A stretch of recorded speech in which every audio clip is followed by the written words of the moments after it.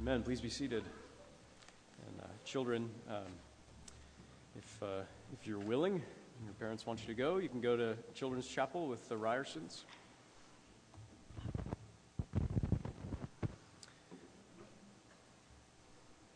And you can turn in your Bible now to Amos chapter 6.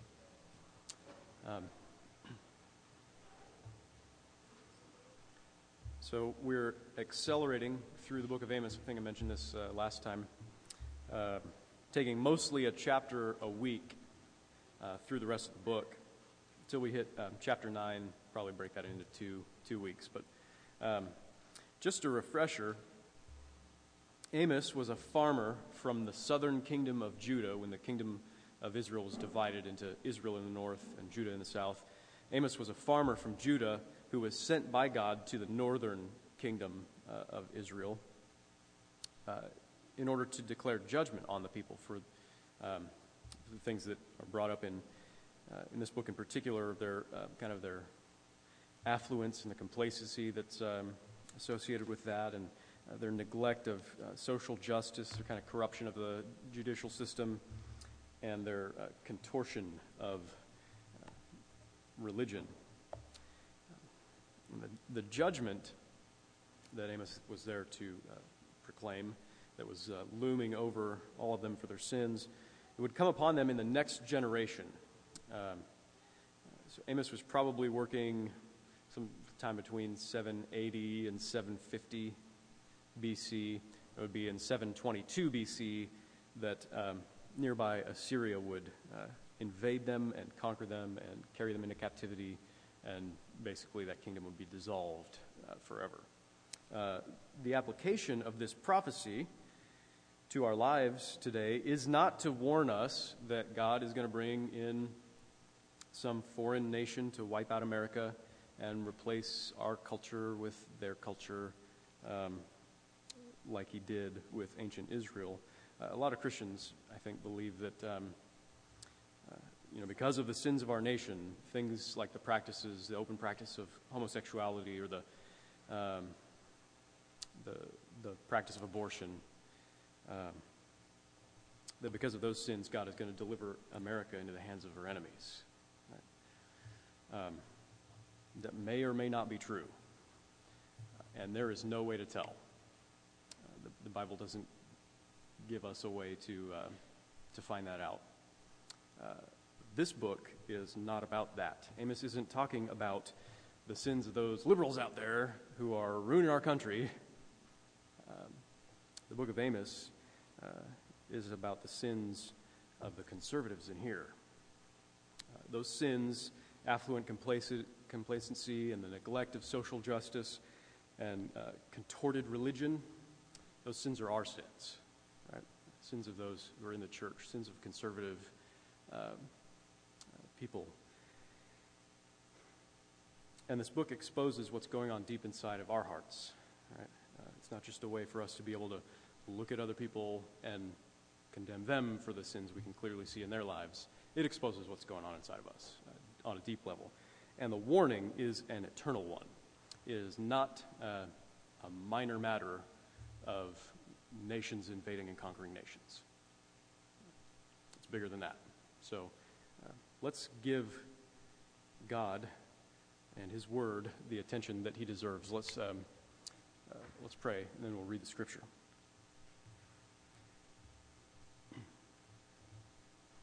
Father, we come to you and ask you for help as we consider your word. We pray that you would grant us the Spirit to help us to understand your word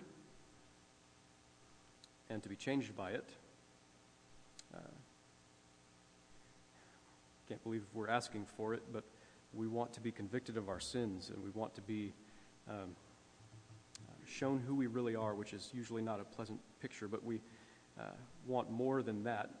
We pray that you would not leave us there, but that you would assure us of the forgiveness and grace and peace that we have through our Savior Jesus Christ as we come to this text. So we pray all these things in his name. Amen. Amos chapter 6. Woe to those who are at ease in Zion and to those who feel secure on the mountain of Samaria, the notable men of the first of nations, to whom the house of Israel comes. Pass over to Calneh and see, and from there go to Hamath the Great, then go down to Gath of the Philistines. Are you better than these kingdoms, or is their territory greater than your territory, O you who put far away the day of disaster and bring near the seat of violence? Woe to those who lie on beds of ivory and stretch themselves out on their couches and eat lambs from the flock and calves from the midst of the stall, who sing idle songs to the sound of the harp and, like David, invent for themselves instruments of music, who drink wine in bowls and anoint themselves with the finest oils, but are not grieved over the ruin of Joseph. Therefore, they shall now be the first of those who go into exile, and the revelry of those who stretch themselves out shall pass away. The Lord God has sworn by himself, declares the Lord, the God of hosts. I abhor the pride of Jacob and hate his strongholds, and I will deliver up the city and all that is in it. And if 10 men remain in one house, they shall die. And when one's relative, the one who anoints him for burial, shall take him up to bring the bones out of the house, and shall say to him who is in the innermost parts of the house, is there still anyone with you? He shall say, no. And he shall say, silence, we must not mention the name of the Lord. For behold, the Lord commands, and the great house shall be struck down into fragments, and the little house into bits. Do horses run on rocks? Does one plow there with oxen? But you have turned justice into poison and the fruit of righteousness into wormwood. You who rejoice in Lo-debar, who say, have we not by our own strength captured Karnaim for ourselves? For behold, I will raise up against you a nation, O house of Israel, declares the Lord, the God of hosts. And they shall oppress you from Lebo Hamath to the brook of the Arabah. This is the word of the Lord. Thanks be to God. There's not much pleasant in there, but I think it's good still to be thankful for it. As we look at the text this morning, we need to think about, I think, just 3 things. Pretty standard sermon you're going to get here this morning. First, what's really going on inside of our hearts, inside of the hearts of people who are like us? Second, what do we deserve for that? And third, what should we do about that? So, what's really going on inside of our hearts? We can start with the externals, which are fairly clear from this text and from the whole book of Amos, and then we'll follow God's word as he traces them to the roots, to the internals, to what's going on in the heart. In verse 1, I'll read verse 1 and verses 4 through 6. It says this, woe to those who are at ease in Zion, and to those who feel secure on the mountain of Samaria, the notable men of the first of nations, to whom the house of Israel comes. Woe to those who lie on beds of ivory and stretch themselves out on their couches and eat lambs from the flock and calves from the midst of the stall, who sing idle songs to the sound of the harp and, like David, invent for themselves instruments of music, who drink wine in bowls and anoint themselves with the finest oils, but are not grieved over the ruin, literally over the breaking of Joseph. So you've got here a long list of indictments, right? These are the externals. There's aggravated self-indulgence, there's extravagant laziness, there's gluttony, there's frivolity, there's vanity, there's blind security, there's neglect of social justice, neglect of the poor. Wait a minute, you say, where does it talk about social justice and the neglect of the poor? I see those other things. I understand the laziness and the indulgence, but social justice. Well, it's in kind of 2 parts. In that first, the first verse, it's the notable men, right, to whom the house of Israel comes. These are the leaders of the country, the leaders of Israel, who are meant to be judges in Israel. They're meant to uphold justice and righteousness in the judicial system, right? People have complaints against one another. They go to these men for their wisdom, for their fairness, right, their justice, and for their good counsel and decision-making judgments. And And these men were, as we've seen through the book of Amos to this point, they had become corrupt. They were taking bribes. They were ignoring the poor in favor of the rich and selling the poor into slavery to appease the rich. It's the good old buddy kind of backdoor dealing. Give me a little bit here, and I'll give you what you want on the floor of the court. And that guy suffers for it because he can't do anything about it. He doesn't have enough money to bribe anybody. The poor get trampled on and oppressed. And then there's the allusion to Joseph at the end, right? You may remember the story that young Joseph was envied by his brothers, and they conspired against him to fake his death and to sell him into slavery, get him out of here. We hate him, right? Alec Motyer says that Joseph was the lad who wailed his heart out in a deep pit while his brothers sat down to eat. And that's the picture that you have here.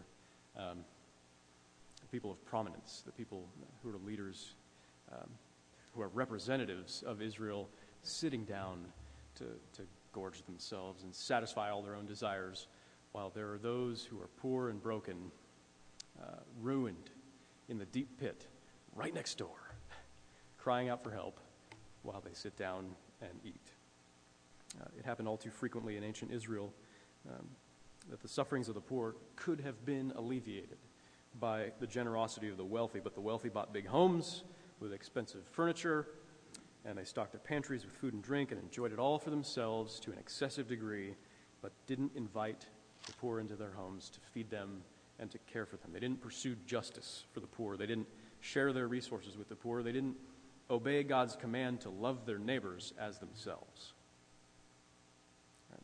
And in fact, they flew in the face of that command. They extorted the poor, all the while feeling comfortably secure as the notable men of the first of nations, as those who had obviously found favor with God above all others. Any of this sound familiar to you? The false sense of security that we see in verse 1, it points us to the root of the problem, to the internals, what's going on inside the heart. And also in verse 2, it says, "Pass over to Calneh and see, and from there go to Hamath the Great, then go down to Gath of the Philistines. Are you better than these kingdoms? Or is their territory greater than your territory?" So at the time of Amos's ministry, these were relatively insignificant little pagan city-states on their borders. Not even really qualify as nations, right? Little pagan city-states on their borders.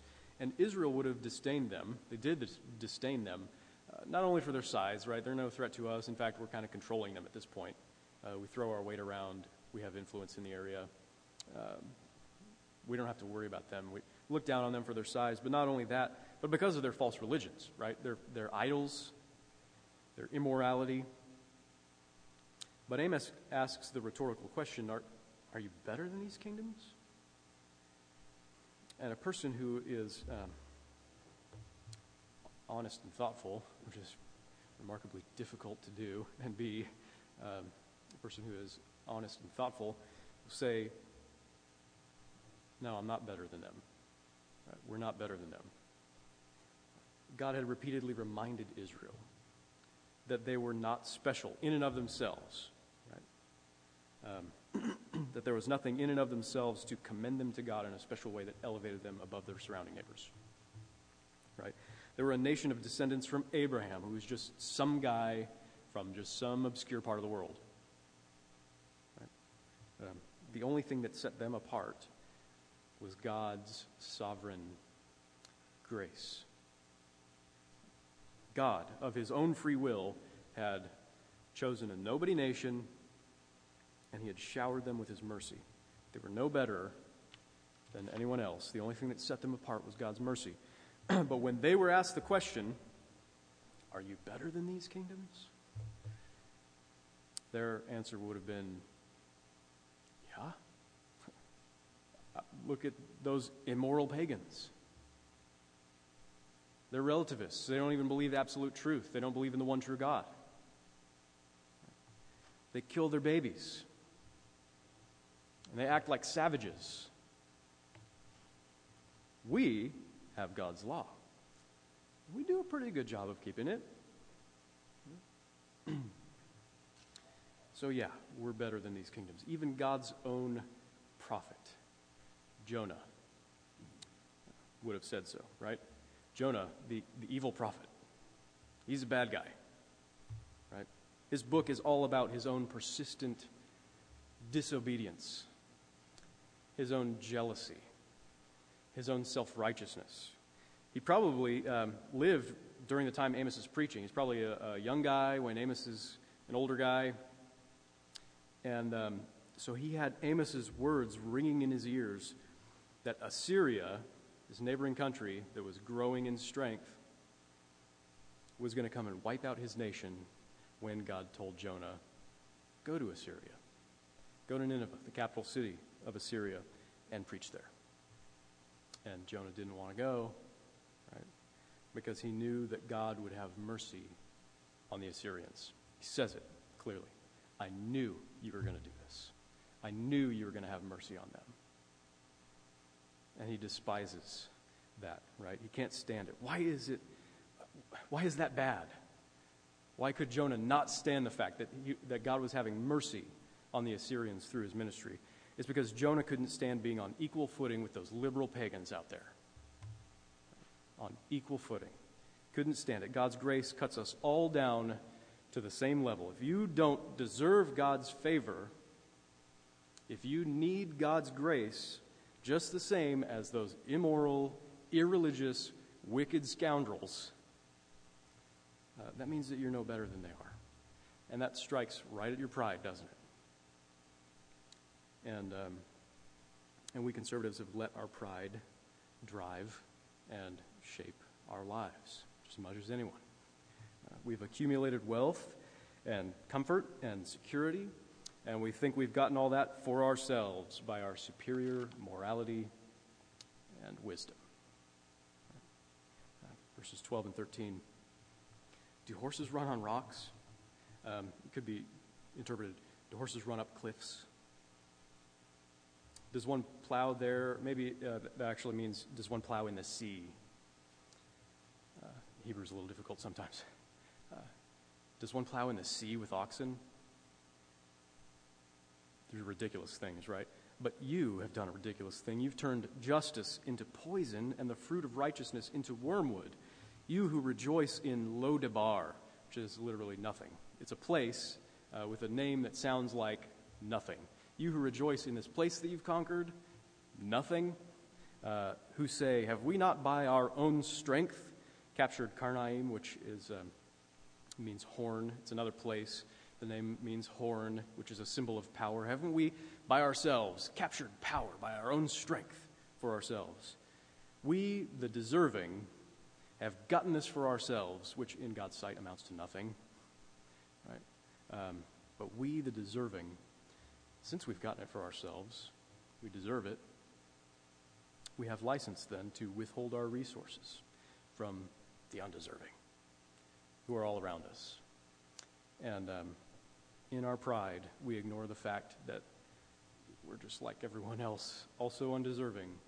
And in doing so, we've flipped justice on its head. We've turned righteousness upside down. Right? And this is why it's better, Jesus says, to be poor and hungry and tormented and weeping in order to be more in touch with your total need for God's mercy and for his help. Right? Alec Mott, your commentator, says,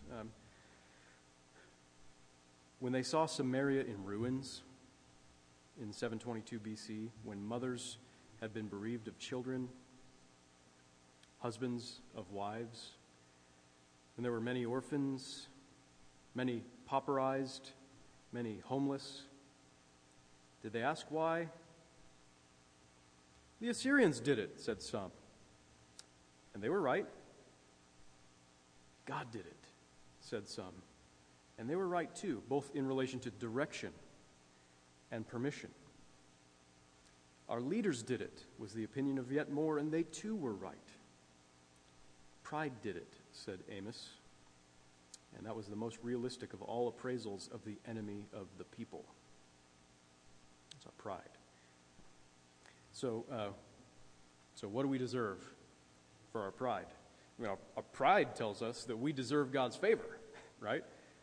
Sure, nobody's perfect, but I'm not that bad. I try my hardest. I do good most of the time. Compare myself to other people. I know I'm better than those people, right?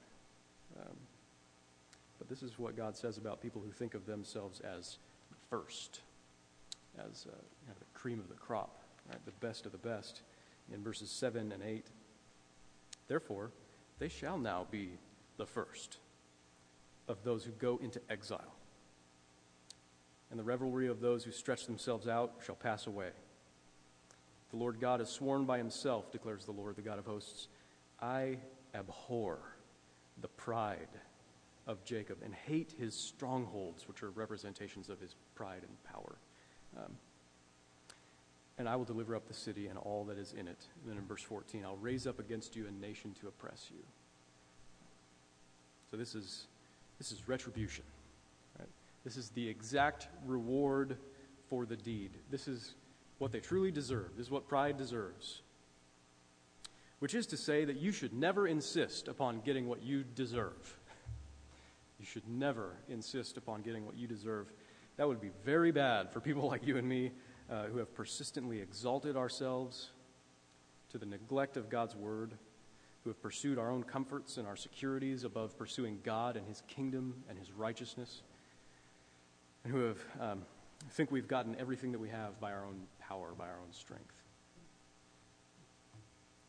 God made us, and in our pride we insist that we have made ourselves and that we deserve to enjoy the fruit of our labors however we like.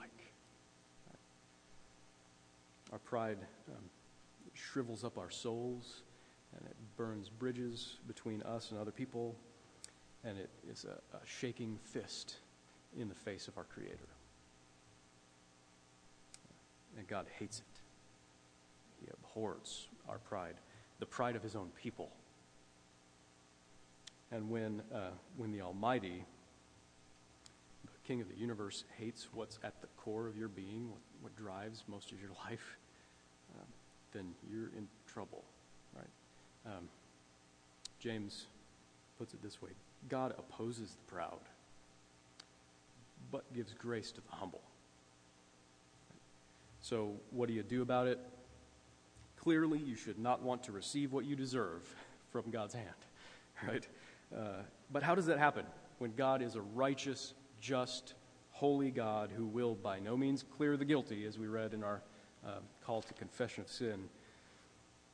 The Lord has sworn by himself. He's sworn by who he is and all of his power and authority as the Lord, the God of hosts, the God of armies, the one who has an army on Israel's doorstep waiting to destroy them for their sin.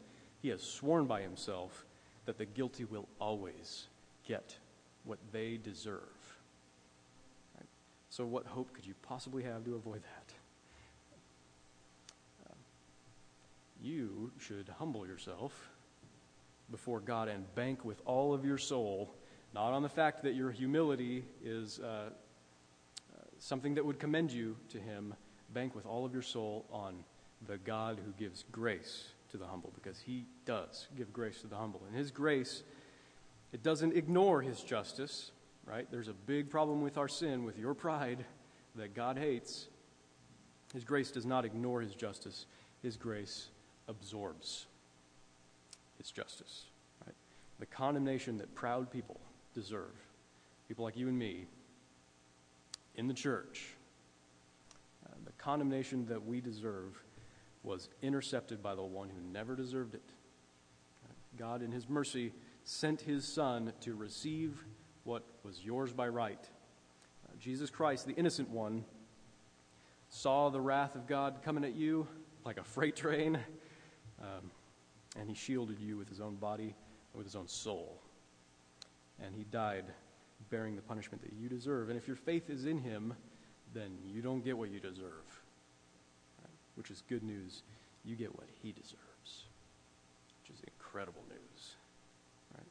all the rewards of heaven, the great delight of the Father for his perfect beloved Son, coming toward the one who is innocent, who is righteous, who is holy, and that's shared with you by God's free grace.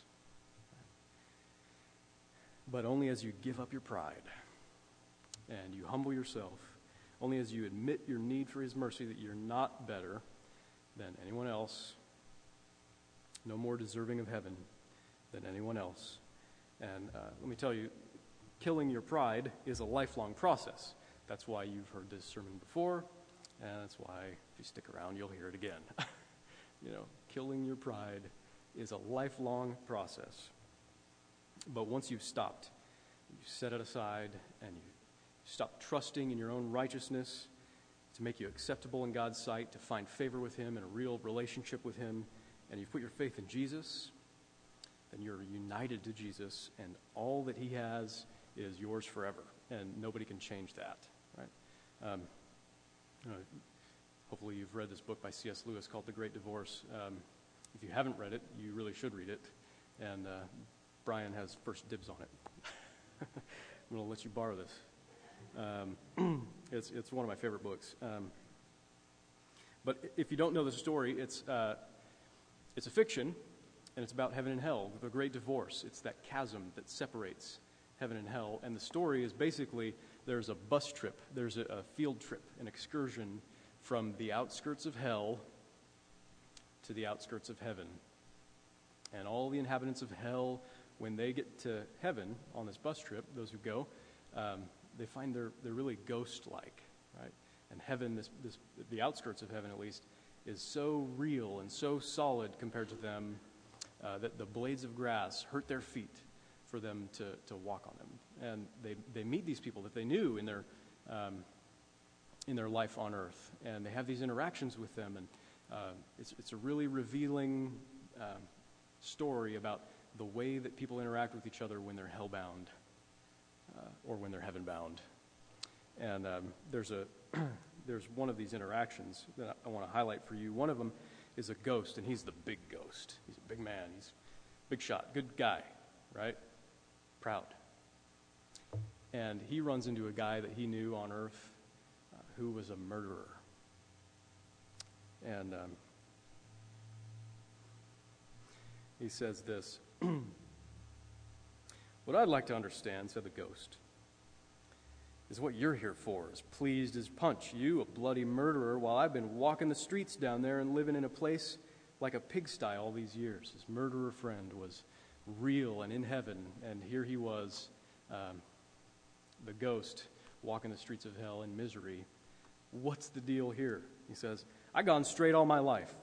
I don't say I was a religious man, and I don't say I had no faults, far from it, but I've done my best all my life. See, I've done my best by everyone. That's the sort of chap I was. Never asked for anything that wasn't mine by rights. If I wanted a drink, I paid for it. And if I took my wages, I'd done my job. See, that's the sort I was, and I don't care who knows it." And the saint, who's a murderer, says, "It would be much better not to go on about that now." "Who's going on? I'm not arguing. I'm just telling you the sort of chap I was, see? I'm asking for nothing but my rights. I got to have my rights, same as you, see?" "Oh, no. It's not so bad as that. I haven't got my rights, or I should not be here. You'll not get yours either. You'll get something far better, never fear." And the ghost says, "It's just what I say. I haven't got my rights. I always done my best, and I never done nothing wrong.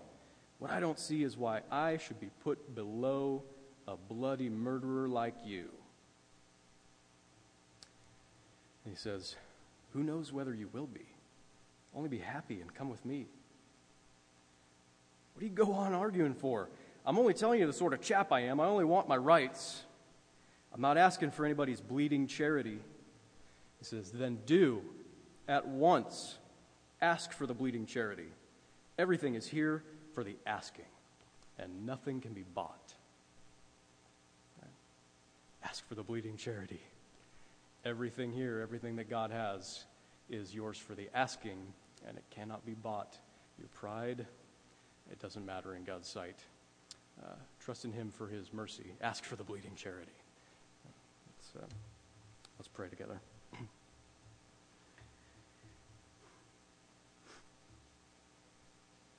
Lord, once again, we are humbled by your word, and we pray that you would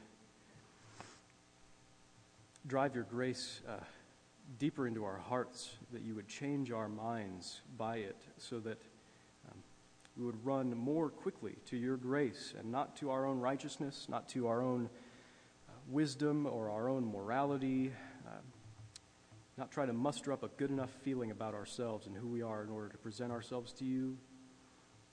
We pray that you would help us to do away with our pride and to become truly humble people under your grace, because your grace is great, and it's even unimaginable that you would shower your mercy on people like us, and yet you have through the sacrifice of your Son, our Savior, Jesus Christ. And we give you thanks for him and for all the benefits of heaven that are ours by your free will, by your good grace and favor toward us through Jesus.